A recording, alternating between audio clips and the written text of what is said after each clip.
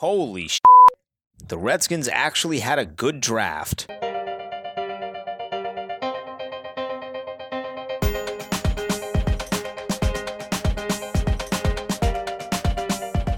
What is good? Welcome to the Pigpen Podcast. I'm your host, Denton Day, at Denton_Day on Twitter. The draft is in the rearview mirror. The Redskins actually, not only did they have a pretty good draft, they may have had one of the best drafts, which I honestly didn't see coming at all. So we're going to break down some of the picks that we made in the 2019 draft and Josh Doctson's contract deadline extension. So the fifth-year option, that was a long-winded way of saying the fifth-year option. It has to be decided on this Friday.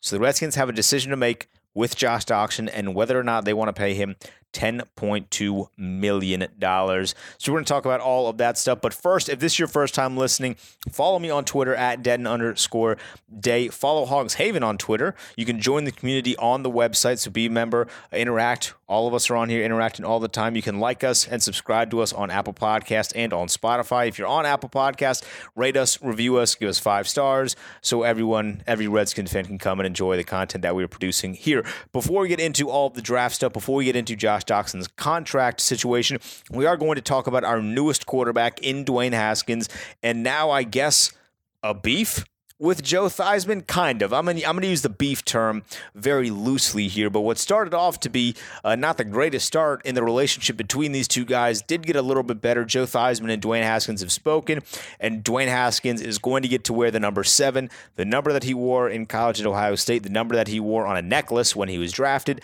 That's kind of been his number, so he is going to get Joe Theismann's number. The number was unofficially retired because for whatever reason, the Redskins don't like to retire numbers. I don't know why that is the way that it is. We had this situation earlier this offseason with the Sean Taylor number, which has not been officially retired, but it's unofficially retired, and it becomes this whole big ordeal when you don't actually retire the numbers, but they're more unofficially retired. But that is in the rearview mirror. Dwayne Haskins gets his number, but there was a little bit of an issue earlier. I guess this is probably on Monday or Tuesday, with Joe Theismann and Dwayne Haskins. So when Dwayne Haskins was drafted, he was, I guess understandably, not happy with the position that he was drafted in. He was taken 15th by us, and he said that, the rest of the league done messed up. And Joe Theismann wasn't the biggest fan of the phrasing of that statement, the done messed up part. He went on to, I believe it was the Team 980 with Doc Walker, and kind of stressed that a little bit. He critiqued Dwayne Haskins for saying the league done messed up. There are a lot of different angles that we can take in describing this situation and kind of the conflict of that between Joe Theismann and Dwayne Haskins. The first and the obvious one, I don't want to make this about race, but Joe Theismann is an old white guy critiquing the language of a young black man. That is, you can take with that however you will. I'm not going to do a deep dive into what that actually means, but you can take that however you will and apply that in whatever view of life you are using to look at the situation. But that is an issue in that situation. But also, I am of the belief that the players should kind of be able to do what they want. And we have seen with a lot of people, and I've kind of been around long enough just as a little reporter and doing some, reporting in a little bit of small town environments, that you can definitely tell when someone is being scripted things, being fed lines in front of the media. And one of the things I liked about Dwayne Haskins saying that the league done messed up, that's not a scripted line.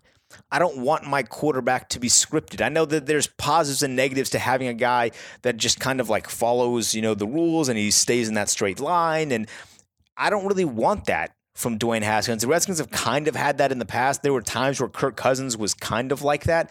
But I want Dwayne Haskins to be Dwayne Haskins. So if he wants to say that the league done messed up, say that the league done messed up.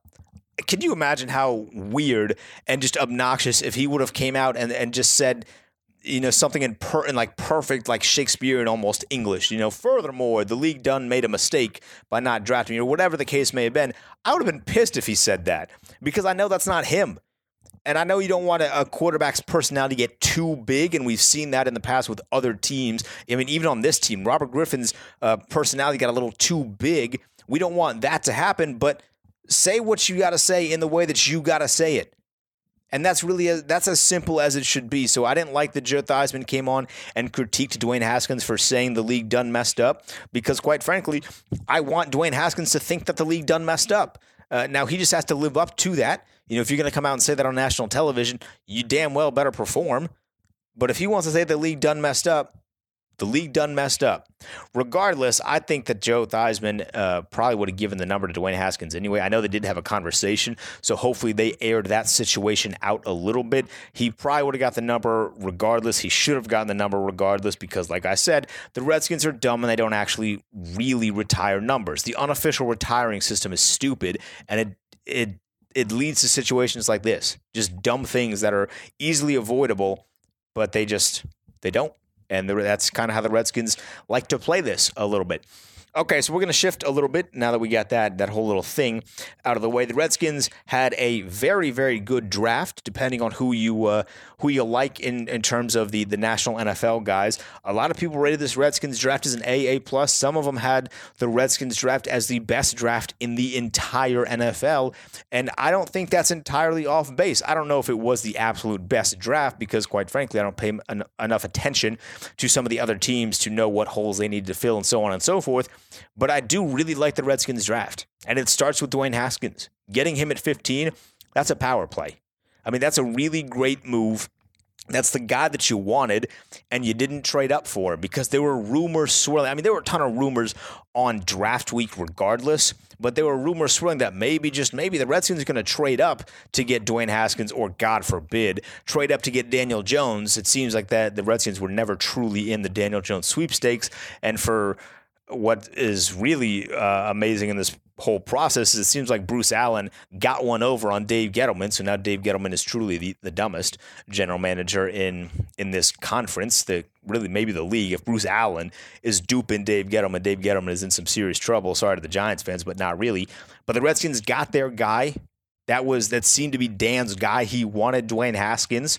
And there were reports, mostly from Dianna Russini, that saying like they were those two top guys, being Dan and Bruce, were really pushing for Dwayne Haskins, despite the fact that some of the more football-focused guys, because we're split, I guess, in that decision. The decision makers may not always be football-focused, because of course, but the more football-focused guys wanted other guys, and apparently one of the other guys they wanted was Montez Sweat, who they ended up getting. That's perfect. I can't think of a better way that could go. You get the quarterback because the team needs a quarterback, and then you go get a pass rusher, and all you got to do is give up a second. Like, could the Redskins have really gotten someone better than Sweat in the second round? Probably not. So that's a big win for the Redskins. It's almost, I didn't know what to do with myself, to be completely honest. I'm so not used to seeing this team make good decisions on draft day that I was confused. I was perplexed. I was thinking, how could they actually do good here? Like, they did it. They got the edge rusher, which Montez Sweat is listed as edge because that is now a position. I don't know where that fits on the depth. I'm pretty soon I think we are actually just going to see depth charts that just say edge. They're not going to say like outside linebacker, which is probably what he will actually play in our 3-4. They'll just say edge. And that's what Montez Sweat is listed as. He's a fast guy. He's super, super fast for a man of his stature.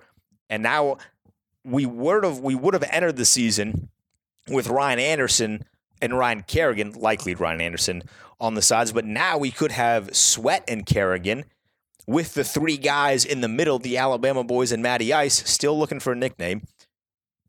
That's a pretty good group to get after the quarterback. So day one for the Redskins was a big-time win, a big, big win for this franchise for probably years to come. Now, eventually down the line, we're going to talk about realistic expectations for Dwayne Haskins. We will probably push that topic off a little bit as we get closer to training camp, and maybe we'll discuss it there in the preseason, that general time frame. But eventually we will discuss realistic expectations because I don't think that Dwayne Haskins is going to start all 16 games, but he could. All in all, though, a big win on day one. for the Redskins. But there was 2 more days. I mean, hey, there's 2 more days in the draft. They could do something that's kind of silly and mess it up a little bit. And they start in round 3, because remember, no second round with a sweat deal. And they take Terry McLaurin, who played at Ohio State with Dwayne Haskins. And I know there are a lot of receivers that some of you may have wanted instead. And that even goes along with the Kelvin Harmon pick in round 6 and some of the other picks just in general, because the Redskins did need a wide receiver. But I really like the Terry McLaurin pick from Ohio State. 6 feet. Of course, he played with Dwayne Haskins, which I think is a huge benefit in the long term. You're getting a quarterback in Dwayne Haskins who's going to have to learn a little bit of a new system. He's going to be in some situations that he probably wasn't in a whole lot at Ohio State, because more or less, he did kind of dominate opposing defenses at Ohio State. I mean, 50 touchdowns in a season is completely absurd. He dominated defenses at Ohio State, but now he's playing with a guy that he's familiar with, a guy that he already has chemistry with. And I think that's a big plus for Dwayne Haskins, and I also think that's a big plus for McLaurin. McLaurin. Boom, there you go. That's a big plus for McLaurin, because now he has a guy that he can learn and grow in this offense with and be comfortable. And they already have some sort of friendship and relationship. I know that Dwayne Haskins was kind of, tweeting. He's very active on Twitter. He was tweeting at the Redskins like, hey, let's make this work. Let's get him up on here. And they did. So I think that's under the radar. That's a really good pick for the team. And I think that could benefit in the long term greatly, especially with this Josh Doctson little contract situation coming up really in a few days. So we'll talk about the rest of the draft. We're going to take a quick break, and then we will get to the Bryce Love pick and everything else that happened on day 3 of the draft.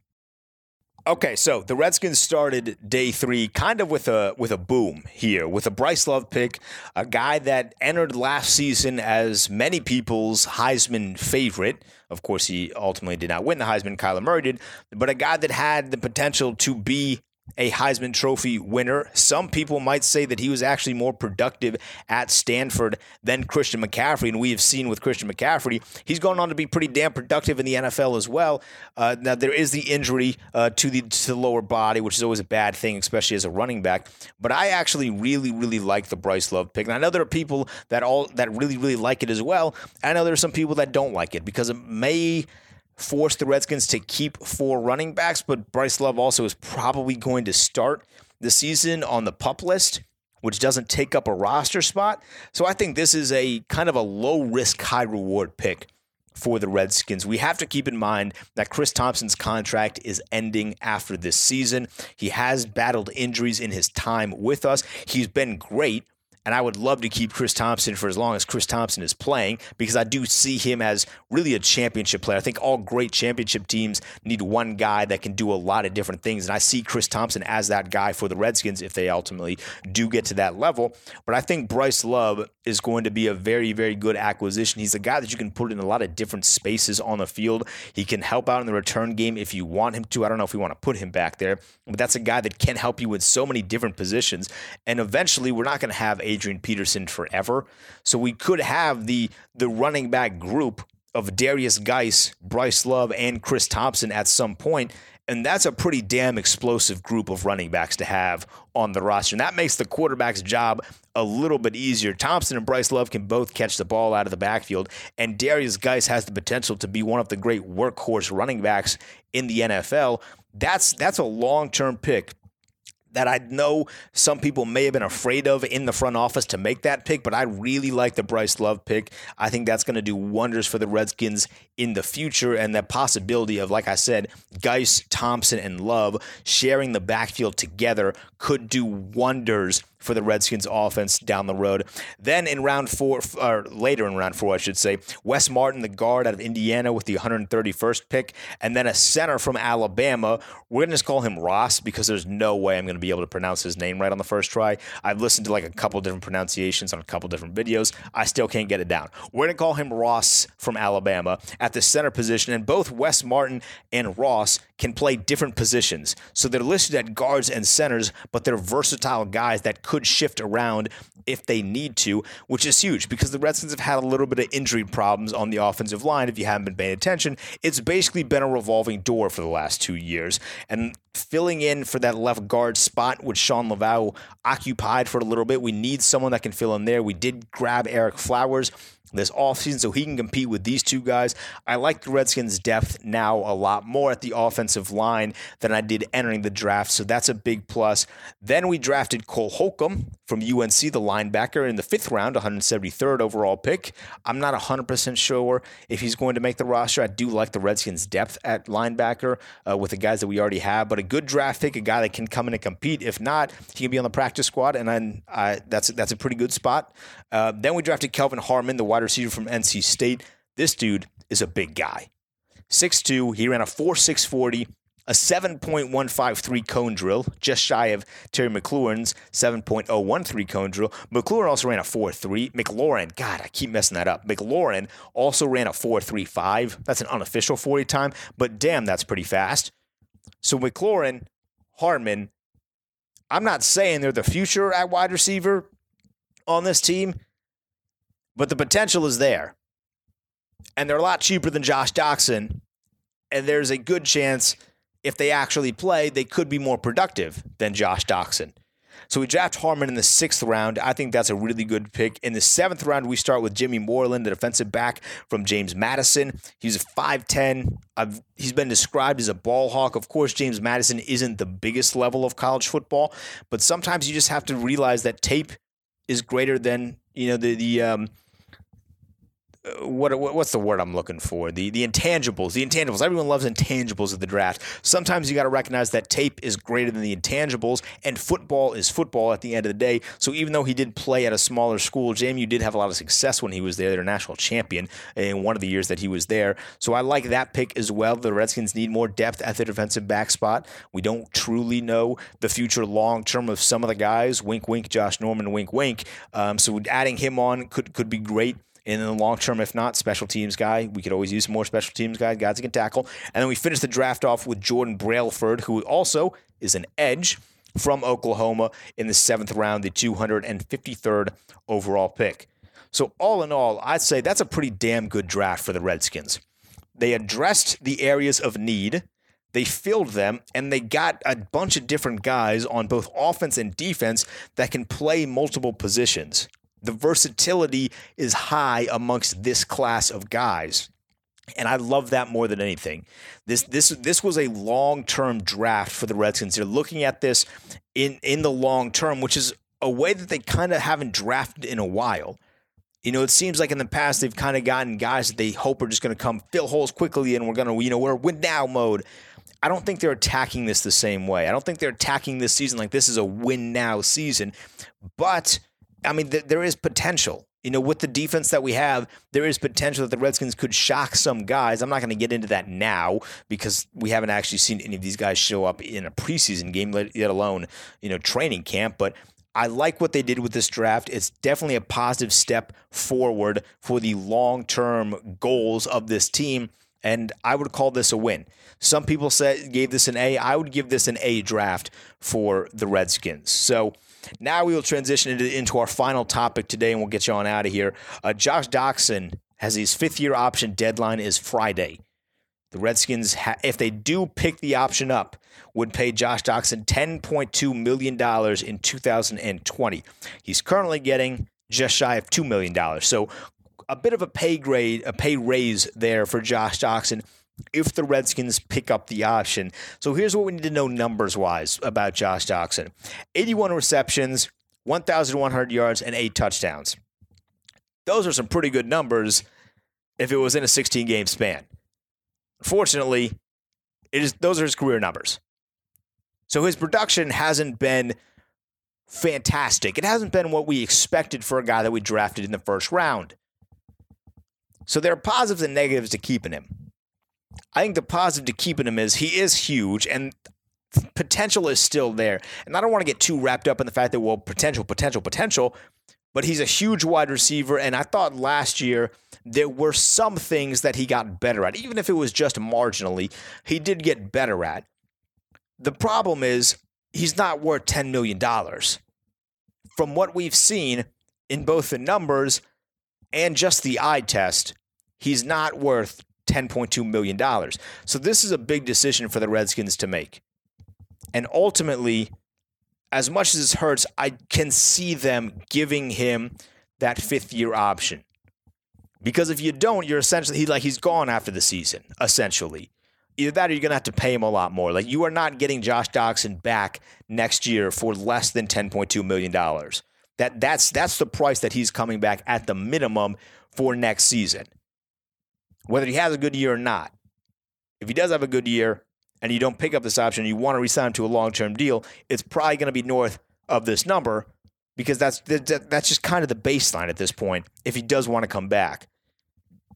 So ultimately, I think the Redskins could do it. If I was in their spot, if I was in the Redskins' position, I would not.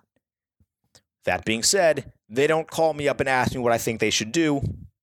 It'd be nice if they did, but they don't.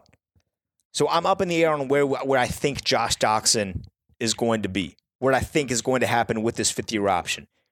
Let me know your thoughts on Twitter at Denton_Day. Talk to me about Josh Doctson. Talk to me about the beef, the great value beef between Dwayne Haskins and Joe Theismann. And talk to me about this draft. I want to hear your thoughts on this draft, either in the comments down below on Hogs Haven.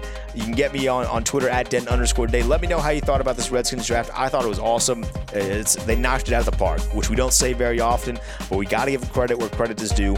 The front office knocked this draft out of the park. It was awesome. All right, that's it for me. I'll see y'all next week, and we'll be back.